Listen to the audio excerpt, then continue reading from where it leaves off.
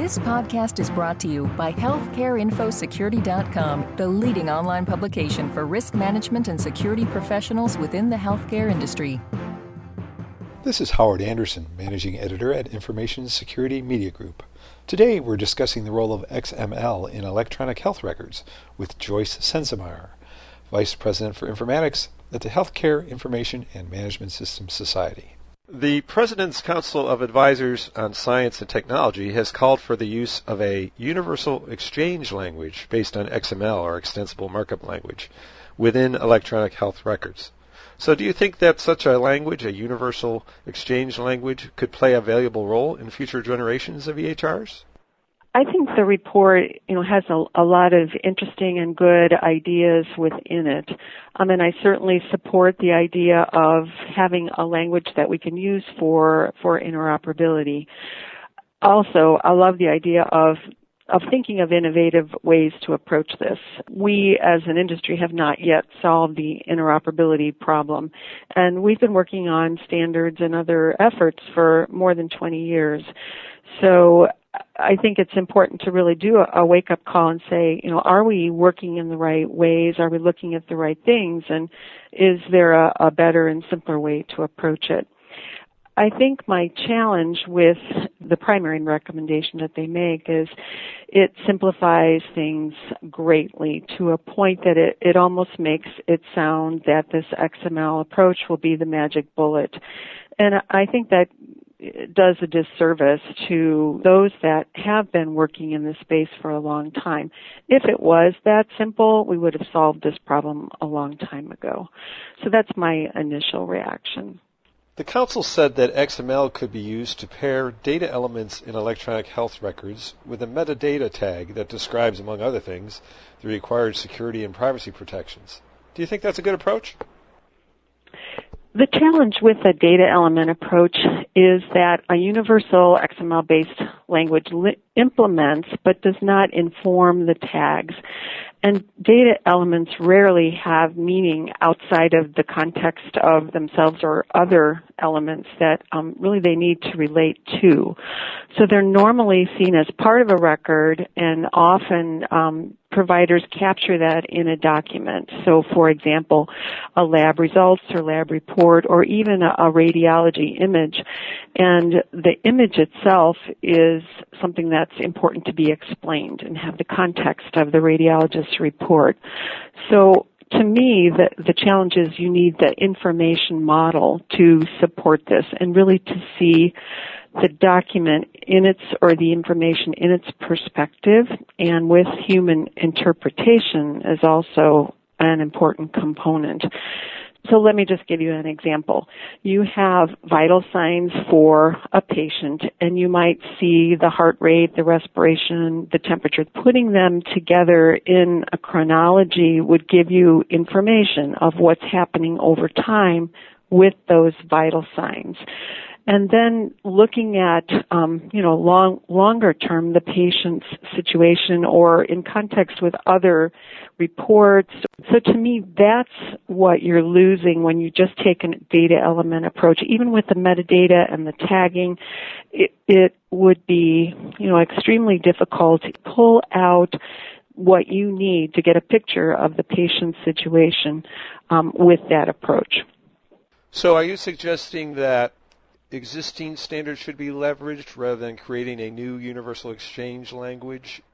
Absolutely. I think it's great to take a fresh perspective at that and possibly use this council or the comments that ONC gets back on this report to take a look at what has occurred. But to me, to reinvent the wheel at this point would cause more damage than help.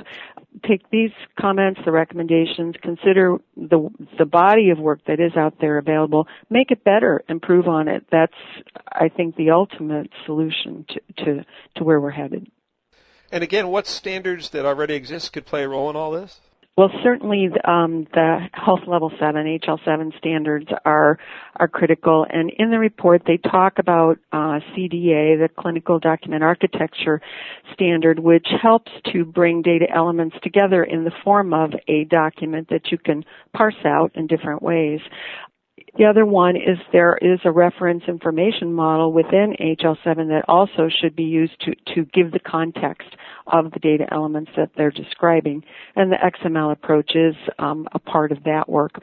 And then finally what IHE does is profile those standards and provides implementation guides for how the users can implement them to maximize the ability to exchange them consistently. So those are three ideas that I would ask them to consider. Okay, the advisory body said that healthcare organizations would not have to replace their EHRs to accommodate a new universal exchange language because the EHRs could be made compatible with the new language through middleware. Is that realistic? To me, it's not completely realistic. I think that the idea of using middleware is an important concept, and we're doing more and more of that, and the EHR vendors and the middleware vendors are working very collaboratively to move the interoperability agenda forward, which is great. I mean, we're seeing that at the Interoperability Showcase at the HIMSS conference, where those partnerships are critical, especially from the infrastructure perspective, which is basically what this report is talking about.